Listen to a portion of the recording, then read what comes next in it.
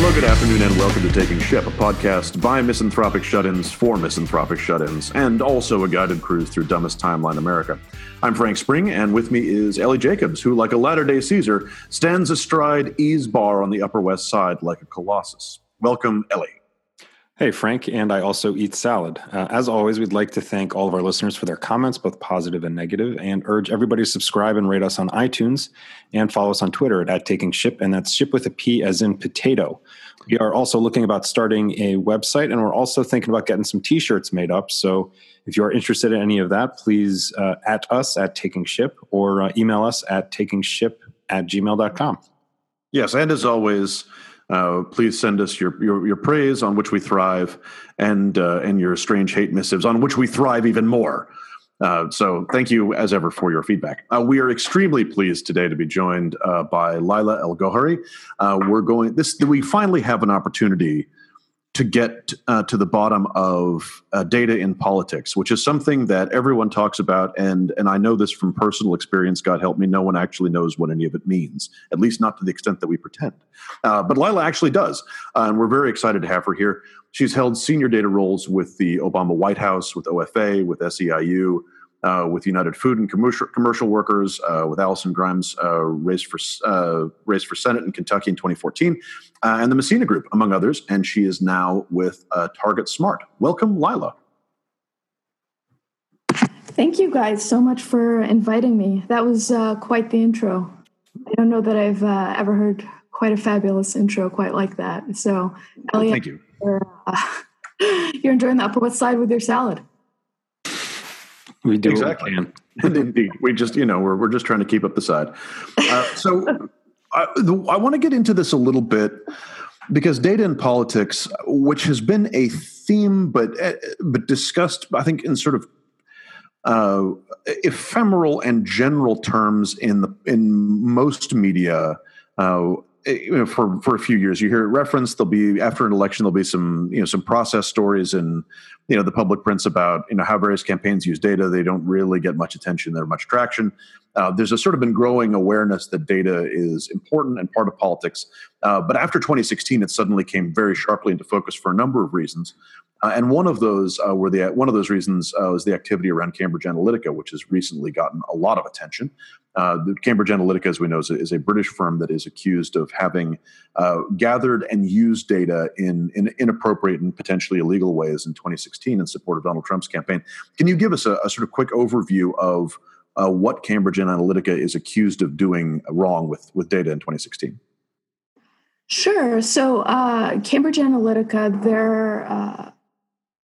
their main work has been around psychometric models and social media models. And the main takeaway from the work that they did is they would go online, mostly Facebook, and pretend to be a different organization. So a lot of different polling firms do this. In order to gather information, they partner up either with a research institute or a university and get the approval that way. And once people sign into their online platform, they can then go from there and scrape personal data about each of these individuals, not only about them, but also one step removed. So all of their friends and families, they know information about them that's publicly available. So while you may not have been directly contacted by someone at Cambridge Analytica for polling purposes, your data still may be sort of in their warehouse because someone that you may have known may have agreed to it. So that's sort of the larger issue. I think there have been, these practices aren't new and they're not sort of siloed just to Cambridge Analytica.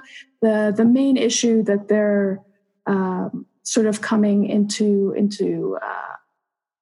under a lot of hot water for is that they pretty much use the data for commercial purposes without asking for that reason. They pretended to be a research institute and didn't follow up with the research that was necessary before moving over to the commercial side of things.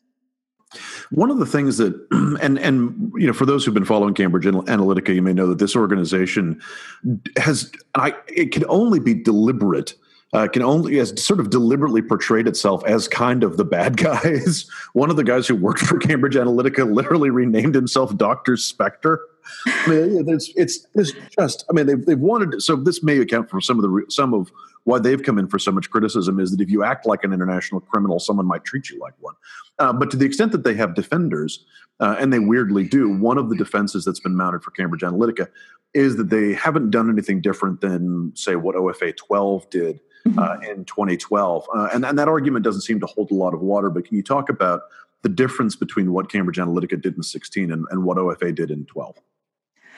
Sure. So I think, 4 years makes a lot of difference in the online world and in terms of how much information we put on there. So that's the first thing. The amount of information gathered on the general U.S. public in the last 4 years between those two cycles has grown astronomically. Secondly, I'd say the fact that Facebook sort of shifted from being purely a social media platform into more of a news generating space in that time. And so when you have people gathering information on each other and responding to news stories on Facebook, you sort of open up this whole new segment of understanding of people's behaviors that OFA 2012 didn't have. I think the main difference, to be honest with you, is how the data was used. In 2012, the main purpose for Facebook and Twitter and all of the social platforms was to get a better sense of whether somebody supported our candidate, and if they did, getting them to vote. That was sort of the end game of it. It wasn't so much an information warfare platform as it was used in 2016. And so in terms of the differences, I know from my end working on the digital team sort of in the States in 2012 that one of our biggest concerns was the ethics around what we were doing. And not only did it look right, if the press were to get hold of something, but if it was the right thing to do. And there were many occasions where, where the laws were sort of murky, where we made it a point to never cross that line and be as transparent as possible with how we were reaching out to people. So I think that's sort of the main differentiating factor is how to approach the space itself and whether there's that self-policing that needs to happen internally within any large organization. That's really an interesting distinction. So for OFA 12 and for other organizations of its kind, a lot of this data was being used as a function of an already existing campaign model, which is, again, you figure out who your supporters are and you turn them out, right? Anyone who's worked in a field program knows that's the essence of what this thing is. And potentially to help figure out who needed a persuasion message. So, you're trying to got people who are undecided or who may be leaning the other way and you want to persuade them. The way Cambridge Analytica used it was essentially to muddy the waters around the concept of truth itself. Would that be a fair characterization of what happened here? Yeah, I would say so. I'd say Cambridge Analytica facilitated that with the information that they gathered to pass along to the campaign infrastructure. I'm not sure sort of how much of the work they did in terms of like the digital day-to-day, but they, from the news outlets and from conversations with people on that side of the aisle, that's sort of the impression that I get. Yeah, you used a term earlier that I want to dig into a little bit. That Cambridge Analytica used or deals in psychometric modeling. What is psychometric modeling? Right. So I think that's part of what the main problem we come to when we talk about Cambridge Analytica. So much of their work is smoke and mirrors. While 2016 was happening and people were talking about the work that they were doing, a lot of us on the Democratic side of the aisle tried to sort of understand what they were doing and what the value add was. And I think across the board, we came to this conclusion that it was, I don't know the polite way of saying this, but it was complete falseness, essentially. It's bullshit. That's fun. We can call it what it was. Yeah. What they were selling is bullshit, as far as we know. There's one thing we know on this podcast: it is bullshit. Listen, we may not know data, but by God, do we know extremely confident and yet transparent falsehood? That's our bread and butter. Right. And so, when we talk about modeling, essentially, is we're saying we have hundreds of different columns on each person in the United States. So let's say we know that Frank lives in this location in DC. He lives on the right side of the road. He's married. He's within this age bracket. And we have hundreds of other columns on Frank and Ellie and me and everyone that is registered to vote. And essentially what we say is, based on what we know about Frank, who is a huge Obama supporter, we can then put it into this algorithm that churns out and looks at correlations between different, essentially, columns and variables, and can then say all people who are redheads like Frank, who live on the left side of the road, love Barack Obama. Obviously, it's much more complicated than that, but that's the general sense of it. And so when we talk about psychometric modeling, we're essentially saying, based on the infinitely larger data set that is social listening and social media back and forth, what people are talking about, whether they like something, dislike something, put up a negative or positive meme. I mean, pretty much anything that you can attach sort of a variable to. Based on that information, are they an angry person? Are they a happy person? Do they like cat memes? Do they not? And churning that all into a space where you could then say, well, this person is a Hillary supporter, except if it happens to be gloomy out, and then they will support Bernie Sanders. I don't know, but it's sort of ludicrous personality traits coming out of whether someone shares certain pieces of content or not. Mm-hmm. And it seems to me like first I just want to highlight something, because that description of modeling is really useful. So I want to ask a couple of questions. For all of the columns about, me and, I live on this side of the street, I live in this part of DC, I'm married, I'm in this age bracket, I have red hair, all this other stuff. Where is this data coming from? How have you gotten it on me? Yeah. So one thing to be incredibly clear about is all the data that we get is publicly sort of available. Anyone can buy it. It's consumer information. It's the kind of data that different companies have been using for decades. Politics is fairly late to the game in that respect. So when you decide to buy a house or a mortgage or buy a car, these pieces of information have already been gathered on you over the last 10, 20, 30 years. And so politics is fairly new to this. But essentially, when we think about data that's used in politics, there are sort of two main sources. The first source is from the State Board of Elections, every state in the Union and the District of Columbia, and they will give us information like your name, your voting address, your voting history, so whether you voted in the past, not how you voted. So that's a very important distinction. Let's see what else. Your phone number, just very basic information, party registration information, when you registered to vote, that kind of thing. And then the second part of it, where the vast majority of the much more detailed information is from consumer vendors. And so we gather all of that information and attach it to one person so that we can then say, this is Frank. He lives on this side of the road, but he also really likes cats. We know this because he is subscribed to Cat Fancier magazine, and he happens to shop at Target and not Walmart. And so we can extrapolate all of these things on him. So that's essentially where we get a lot of our data from. The data has already existed. I think in terms of the progress we've made has been attached to matching and how we figure out whether this Frank Spring in DC is the same as the Frank Spring that used to live in New Mexico, and following you over space and time. And that's a very important thing to keep in mind, just because people do move a lot, and that information can get lost from state to state. Mm-hmm. When do you start running into issues of kind of the fallacies of correlations equal causation with some of this? Because in my communications around the corporate side, now that this is kind of a regular known thing that politics is doing, it's making its way back into popularity within the corporate space as well. And there's kind of this ongoing question of like, great, we know that A plus B equals C, but we don't necessarily know that C is going to equal D. I completely agree, and that's sort of been one of the things that I've been trying to push against while I was in the consulting space of how can we be as authentic and honest in what we say the data can do. Data can inform decisions. It can help in prioritizing how we go about things, but it doesn't necessarily give you a direct answer. Just like in politics, using models, we can say with some level of confidence that this person might support this person, but we don't know this for a fact, and it's important to keep that in mind when making decisions. And that's a critical distinction, because I've known a few people conflate polling and modeling, or sort of lump the two in together with data, and those are two very different things.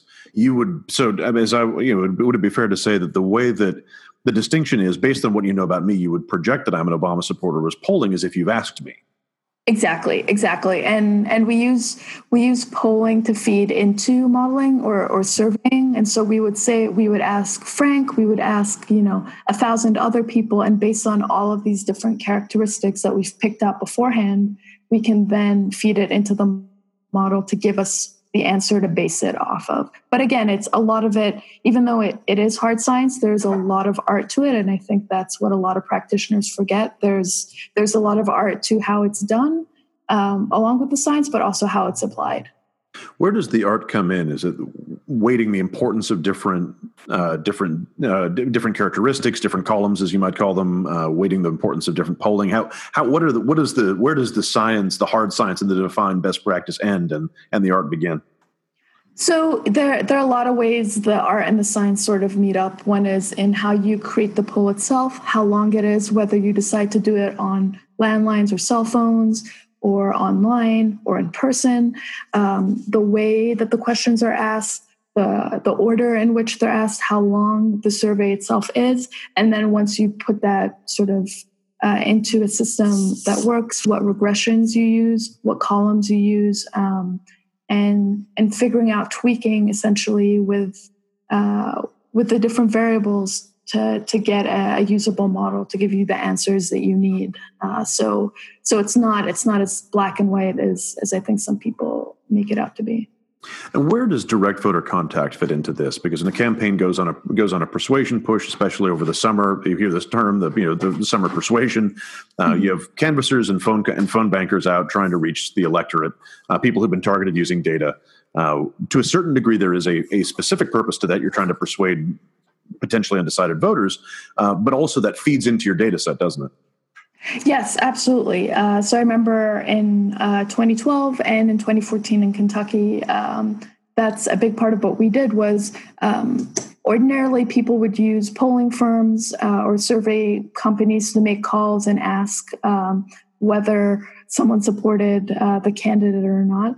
And you'd only get so far. But when you have an enormous volunteer base and people going out making tens of thousands of calls and knocks every day, essentially what would happen is we would take all of that information, headquarters would rerun the model and get a better sense of A, whether we were making any headway, or B, whether the model needed to be shifted slightly and whether we should be focusing on different sorts of folks. And so every night, during the last couple of months of the election, that's essentially what was happening. And we would get new scores loaded in every day that would then allow the field program to get a better look at who to talk to. And that's distinct from polling, because polling is meant to be representative of a community of some size, either a state or a congressional district or a country or whatever.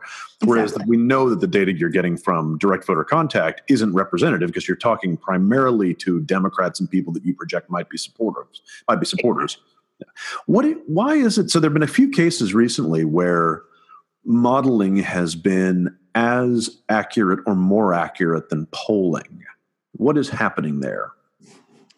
So I think in a very crude way, I would say polling is essentially saying, here are the base characteristics. So we know the population is split 52% men, 52% women, 48% men, the age brackets, all that stuff. We're going to ask 20 people from each one of these small buckets, and based off of their responses, blow that up projected onto the entire population of the United States. And so you had this issue in 2016 where they essentially spoke to one African-American teen who, would show up in all these polls as like 20% African-American supporting Donald Trump, even though it was just 1 out of 5 African Americans that they surveyed. So that's a very extreme example, but that's sort of how polling works. It's from the particular to the general. In modeling, it's slightly different. We try and go from the general to the particular, and so we try to talk to as many people as possible, and not only with the 20, 30 different pieces of information we know about them, but we're talking about hundreds of pieces of information, and then we're crossing those consistently with each other through regression models to get a better sense of how we can apply that to that particular individual. So the analogy I've always heard and have used myself when it comes to polling is in the same way when you go to the doctor and get a blood test, they're not taking all of your blood out. They're taking a little bit of your blood out as a sample to then extrapolate everything there is to know about, or everything they can learn from that blood from you, again, without having to pump out, your entire body. How would that analogy carry over into the way the modeling is being used? Or can it? I mean, like in a way, like I'm kind of envisioning like it's if polling and modeling are put together. So basically, again, going back to the blood and body analogy, the blood's coming out. Modeling then looks at kind of the information that's within that blood, and from that can kind of extrapolate if they take 5 people who grew up the exact same way in the same location, have the same interests, have the same diets, eating habits, et cetera, they can with some reasonable level of certainty say that this person has diabetes, so that person who also has a similar lifestyle likely will also have diabetes. Yeah. I totally lose the analogy there. I mean, I would say that's somewhat accurate. I guess it would be if we were using blood as the analogy. Like, so it's important that we just let's talk as much about blood as possible on this podcast. blood, precious blood. Yeah, I mean, I think again, with all of these things, it's important to get a sense of of how the information is being used. Like, okay, let's say regardless of whether it's polling or modeling, we say X individuals are supportive of your policies. How do you go about using that information in the most efficient and effective ways? And I think that's a lot of where 2016 and in the past Democrats have stumbled. And I'm just, talking about Democrats, forgetting Republicans for a second, of what is the role of data in campaigns and in issue-based organizations, and how can we make that connection between field data and the field stronger, and separating it out from analytics. So analytics is sort of the modeling side of things, which is helpful and useful and important, but I think it's outsized importance versus the data side of things, which is the application of that information. Say a little bit more about this. So analytics is the gathering of information? Is it the processing of information? Different from data? Can we just go a little bit more into the mechanics of how analytics is different from data? Yeah, absolutely. So I would say, the way that I like to think of it is data is the piece of information that I have on you, Frank. So every single one of those columns, I have different snippets of information about Frank, the person, and that's data. When we talk about analytics, we're talking about using modeling and different techniques to create one synthesized score about Frank in regards to a specific thing. So Frank has a support score of 99 for Democrats. So he's a huge Dem supporter, and that is his one score. But that is a created field. It is not. It's not data in and of itself, right? It's a created field, and so it's important to make decisions based off of analytics. Analytics can help make sense of data in a lot of ways, but I think a lot of times organizations get carried away by the analytics of things that they forget that maybe it's just important to take a step back and see how we can use the basic information we have on people in a way that makes sense. So, for example, if we know that someone's retired, we probably shouldn't call them after dinner. We should call them during the day, freeing up our, phone bankers to call other targets in the afternoon. So just thinking through very basic step-by-step things that I think we forget when we see the shiny analytics and all the cool things that it can predict for us. So that's a really good distinction.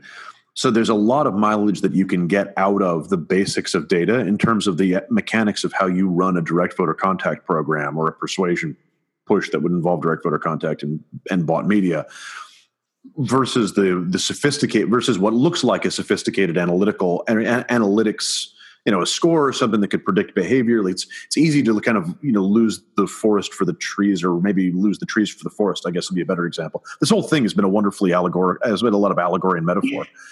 Is that a fair characterization? Yeah, absolutely. Yeah. Okay. All right.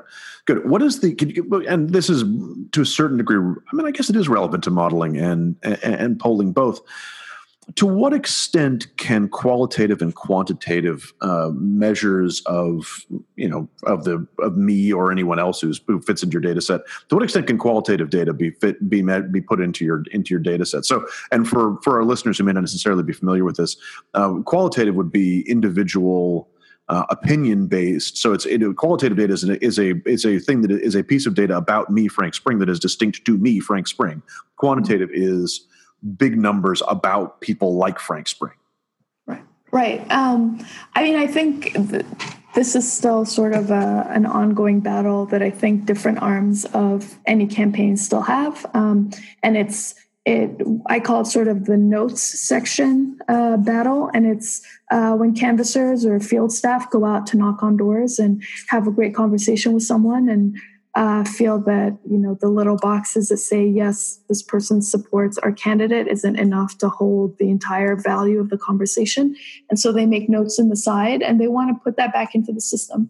And in a lot of ways, it's incredibly helpful if you're running a one-on-one field-based operation. From the data side, we haven't figured out a way to fully make use and find value in that, because in a lot of ways, the work that the notes that people make are subjective, right? And when we talk about, essentially we're coming into a space of something called NLP, or natural language processing, which is essentially taking each individual word and applying a score to it and figuring out whether it's positive or negative, and coming up with a score of whether each comment is a positive or negative score, because that's really the only way computers can handle information. And then sort of going from there. But no, we haven't figured out a way to use qualitative data in a useful large scale operation. One of the things that I think is relevant is that Jeff Bezos, who whatever else we may or may not say or think about him, certainly understands data and the value of its use. But one of the things that he likes to say about customer service is that when there's a conflict between anecdotes and data, customer feedback that is related as an anecdote because it's the customer's individual experiences, and data that the anecdote usually has the truth of it, and then it reveals something wrong in the way that the data is being gathered or measured. I thought was a kind of interesting presupposition, which may or may not be useful on a campaign. But I love the concept of the notes section. And the notes section, as someone who's worked in field, the notes section is always one of my favorites for canvassers because they're at the most amazing and often quite useful and wonderful. Often quite useful, but a lot of the times just wonderful and delightful slices of life from from campaigns. I once had a canvasser turn in a sheet that said about the voter in what would be the notes section, just in the margin, was home but is strange. And I was like, I want to create a tag. I want to create a piece of data to note that this is a strange voter and that we can identify other strange voters and potentially develop an outreach plan for this. And if we have strange volunteers, as you inevitably do, maybe we could have the strange volunteers reach out to the strange voters so that collectively we might turn out the strangest of all possible candidates or of all possible voters for our candidate. Wasn't that Bernie's campaign's whole motto? Now, boy, there's something. Vote Dem. Let's get weird. Yeah, I think we have slightly different takes on on the notes section, for me, it was the bane of my existence because there was no way to, on a large scale, when we're talking about hundreds of thousands of people, to change, tens of thousands of notes into, it isn't scalable. We haven't figured out a way to make it scalable. But I think that you're right. I think if you're trying to build relationships one-on-one with folks and reach out to the strange folks and build something beautiful and incredible off of that, then that's definitely the way to go. It's just data hasn't quite caught up with that yet. Sure. And it kind of feels like, there's the aspect of polling and research that has to do with focus groups. And then there's the quantitative, scale of 1 to 5, or which one of these two options kind of things that you have to do. And the focus groups exist because there's some level that you do actually need the anecdotal evidence. You need to hear people say things that you don't necessarily even know where to what things to be asking 1 to 5. You have to kind of create the base of these are the things that actually people are thinking about or saying, or this ad impacts them in this way. And then we can go out and actually test it. Right, exactly. It's sort of, it's needing, having the qualitative information to pinpoint a better area of research. That is absolutely true. So what are some of the smart ways that data is being used in politics and also in government for that matter, but let's, particularly in politics, what are some of the smart ways it's being used right now? So I think right now we've sort of, after 2016, the data and analytics folks have taken a step back to try and get a better sense of how we can better integrate with the rest of the organization. 2016 was a hard one for a lot of those folks. Thankfully, I wasn't on that race. But I think, whether you win or lose, whatever the hot new thing is, usually gets the rap or the praise for. So in 2012, it was data and analytics, and that was why we won.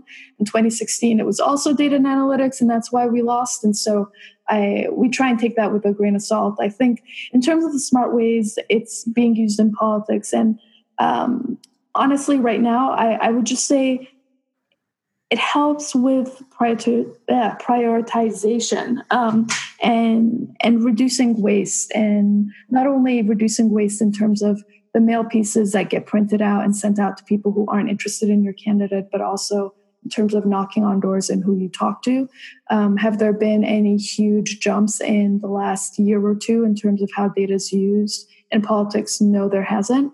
But in terms of how we make things better and how we make the whole process more efficient, a big part of what we've been doing is working on integrations between different platforms so that staffers don't have to figure out long and convoluted ways of moving information from one type of platform to another so that they could reach out to voters. What type of platform? What platforms are we talking about?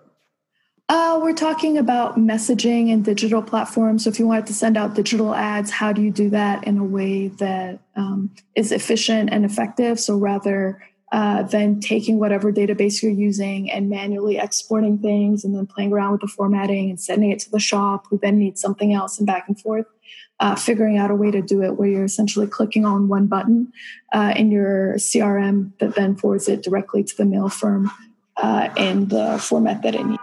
Yeah. So this is I think an important point for our listeners who may not have been through this experience.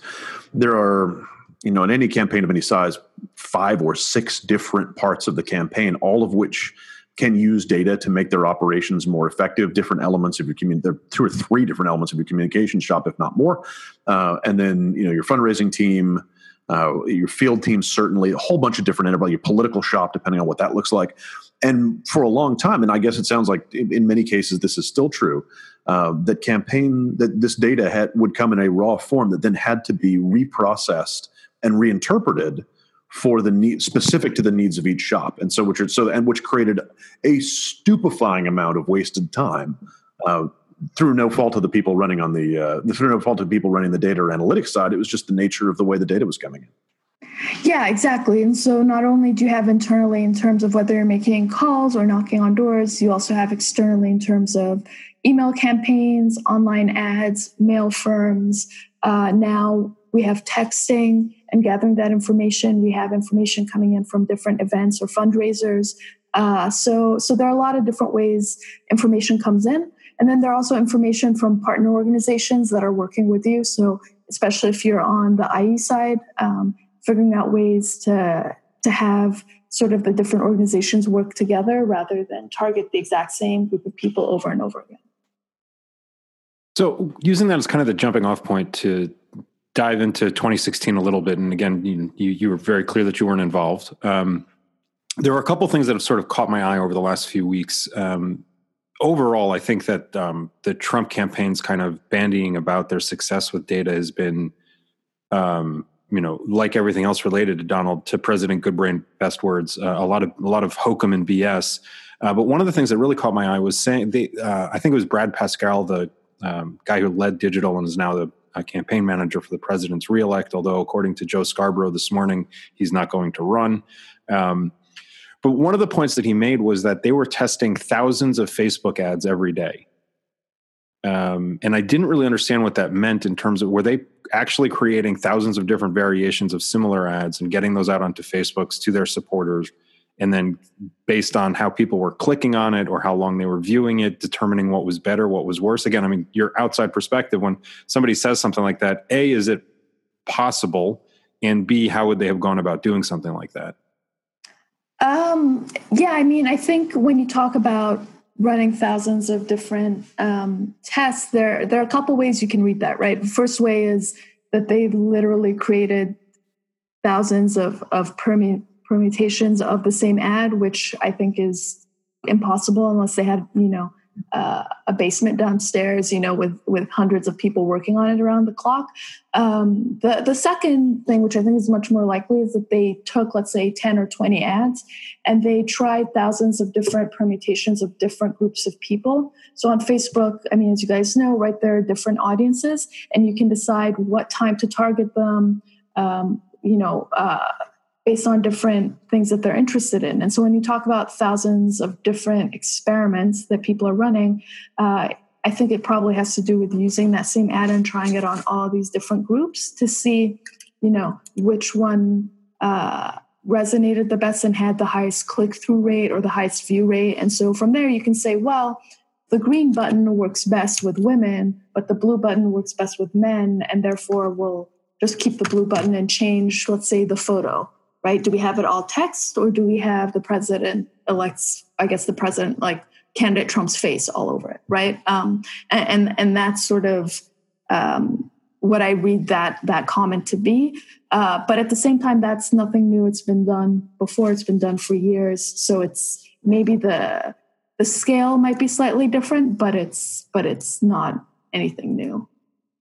Right. So, and then kind of on the flip side, from a lot of the postmortems, which are obviously still coming out about Hillary's campaign, I think it was Stan Greenberg wrote a pretty brutal postmortem in The American Prospect, where he really went after. And Stan Greenberg is obviously a legendary pollster, worked for Bill Clinton in 92 and 96 and Gore in 2000. I mean, he's just been around Democratic politics for forever. So for him to come at it from this perspective, I thought maybe it might be a little bit of kind of told you so, like you should have been paying more attention to pollsters than your data. But the point that he really was forcing really, really hard was particularly Robbie Mook, the campaign, Hillary's campaign manager, his reliance on this algorithm and computer. And, I envisioned something like, HAL or something that was basically like leading them through everything that they were doing. And again, you mentioned you weren't involved, but from what you've heard, what was the Hillary campaign too reliant? And if so, how were they too reliant on data versus sort of the polling or actually, traditional going to Wisconsin, knocking on doors. Right. Yeah.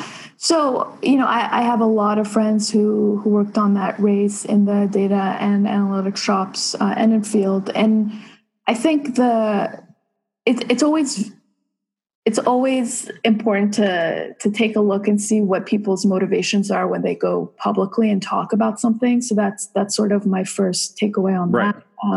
The second thing I would say is what the data team says and what happens sometimes can be two different things. I think traditionally a lot of folks who have ended up in my field have not done very well in field aspect of things, and so when we talk about translating, wait, are you saying data geeks are not so good at dealing with people?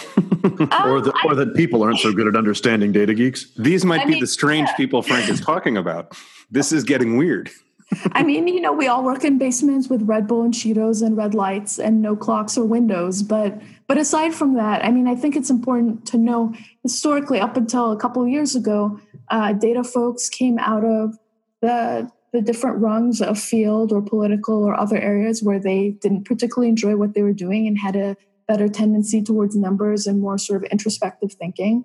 And so when you build an entire organization, a section of the organization that is based on fact and on numbers, without taking into consideration the art that is needed to create those things and relaying that information in ways that your field staff and your leadership can understand, it makes it very difficult for the leadership to make accurate decisions. I've had folks from within that team tell me that they've told leadership certain things and they heard them in a completely different way and went about doing stuff in a way that they wouldn't recommend. So figuring out a way to have that translation between the technical and non-technical sides is so important, and something that I think we should all be collectively working on from both sides to get a better sense of what data can and cannot do, and that it's not just this silver bullet that can tell you whether you're going to win or lose at any given point in time. This raises a really good point. So we've talked about what the smart use of data can do. It can help prioritize, can help you sift through the universes of people that you want to talk to and help maybe offer some guidance for how you want to talk to them. A little bit tougher, but you can do it, what means and so forth. What can't it do? I mean, a lot of times when new candidates come to me and ask me about data and what the expectations are there, I think it's important whenever you're talking to a vendor or listening to someone's stories, having them explain it to you in words of one syllable or less. And if they can't do that, then they can't do what they're saying they can do, right? Snake oil is everywhere when it comes to data and in terms of its functionality these days. And while data is incredibly important, like I said, it's not a silver bullet, and it can't give you any answer with 100% certainty. And I think that's what a lot of people have been relying on the last couple of years, is that it can tell you, Hillary is going to win. 98% of pollsters think she's going to win. Well, what that essentially means is if you were to run this exact same thing 100 times, there are two scenarios in which she would win or she would lose. So it's important to keep that in mind, and people's understanding of probability leaves a lot to be a lot to be desired. Yeah. How much of this is the kind of the generational divide between baby boomers into Generation X and then into millennials? I mean, it seems that baby boomers to some extent might have looked at this as kind of like the new hotness, and it can tell us everything that we need to do. Whereas millennials might be a little bit more skeptical, and then even Generation X is looking at it and be like, wait, slow down, everybody. This is actually a lot of snake oil and crap. This is actually what it does. Don't get ahead of yourselves. Yeah, I mean, I think those three perspectives are correct and accurate in different ways. I think one of the important things also to keep in mind from the data standpoint is a lot of times people want help. When you work on a campaign, all you want to do is give as much of yourself to that campaign as you can. And when you're on data staff, in a lot of ways, sometimes you can forget that your work, while incredibly important, may not be the most important thing at a given moment. Maybe comms might be, depending on a particular moment in the election cycle. So, it really depends. I think all sides should, for the most part, take a step back and get a better sense of, try and understand sort of the how of the data of how it was created before sort of rushing to some sort of conclusion as to how to use it. Mm-hmm. What is the indication? So the tendency to promise that your data will predict something 100%, that would be one indication that you're being sold snake oil. What are some of the other warning signs if you're looking for a product in data or analytics that someone is selling you a pop?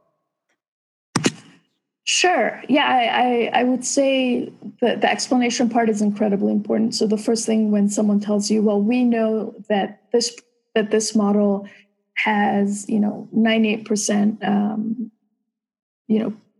probability of it being correct, and asking questions, even if they seem like silly questions, they're never ever silly questions. I think that's one of the things that a lot of candidates and leadership sort of need to be okay with, is that a lot of times when you ask the questions, you force data staff to re-examine sort of their methodologies and how they're approaching things. And if they can't explain to you exactly what criteria has gone into making a certain model, then they don't fully understand it themselves. And you probably shouldn't be trusting them to make those huge decisions for you. When it comes to creating the actual algorithmic model, and this was something that has really struck me listening to Zuckerberg on the Hill a couple of weeks ago, or reading anything about Google. They're supposed to be benign algorithms that it's not supposed to weight anything one way or the other, but clearly there's some weighing going on. So, I mean, obviously Ted Cruz, when he does his questioning, saying that there's, a bias against conservatives and therefore Facebook's terrible and we should, get rid of it, or you should just hire people who worked at Heritage to work at Facebook, whatever it might be. Bottom line is that the algorithm is still being created, weighted, thought about by people who have biases, who are making decisions, whether it's Facebook or Google, that, okay, the neo-Nazi stuff we're going to push down in the results.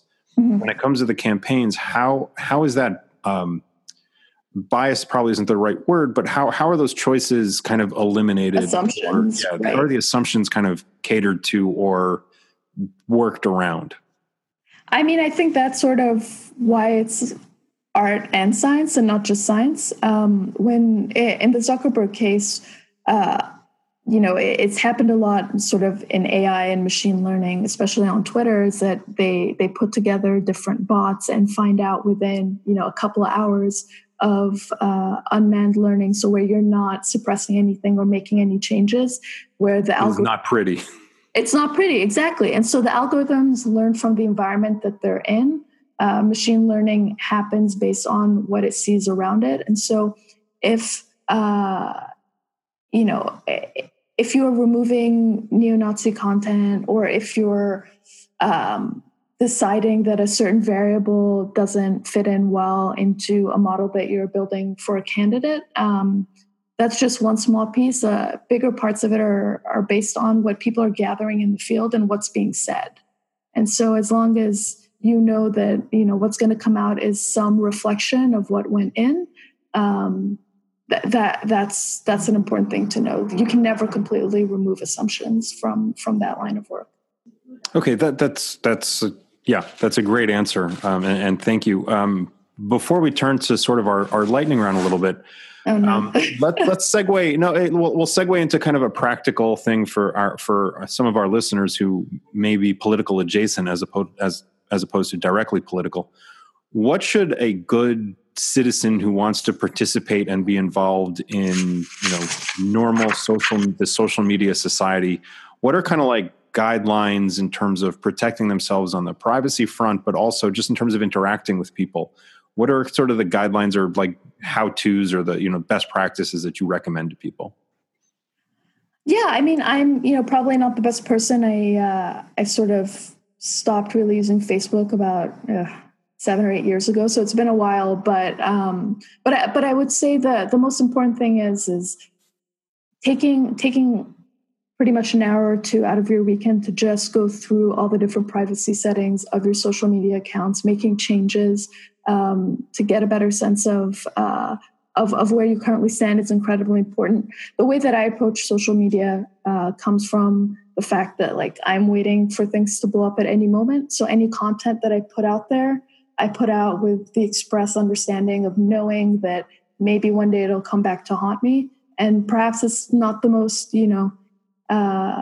easygoing thing, but that's sort of the way that I approach things. And it served me well the last couple of years in terms of the kind of information I put out there. And we at Taking Ship have taken on a new policy. We saw someone else tweet this recently that anytime that they are faced with the opportunity to respond to tweets or trolls or something like that, rather than actually engaging with them, they are now just posting pictures of pineapples. Oh my God, that is fabulous. I love that. I may actually take that up too. Yeah. I did it twice today already. Oh, that's great. It's a golden era for backing out of online arguments. I mean, how do you even respond to that, right? You can't even get mad at a pineapple. So it's just... And my wife tells me it's the universal sign for hospitality. I don't know how that came about, but... That is true. British Columbia. Yeah. It's a very interesting story. All right, Frank, anything else, or should we move on to our lightning round? This has been great. I mean, we could talk about this all afternoon, but I think we should move into our lightning round. All right. So with that, Lila, let's move into our lightning round. Okay. Our first question is, if there's a recommendation you have for our listeners of a book, a piece of music, a film, or a television program that you have seen, heard, or read recently that you'd recommend. Yeah, I would. It's, since your listeners are podcast listeners, this is very different from the political. It's an incredible podcast by a man named Jonathan Fields called The Good Life Project. As you guys know, we've all worked in or around politics for a long time, and it's important to figure out ways to take care of yourself so you don't burn out completely.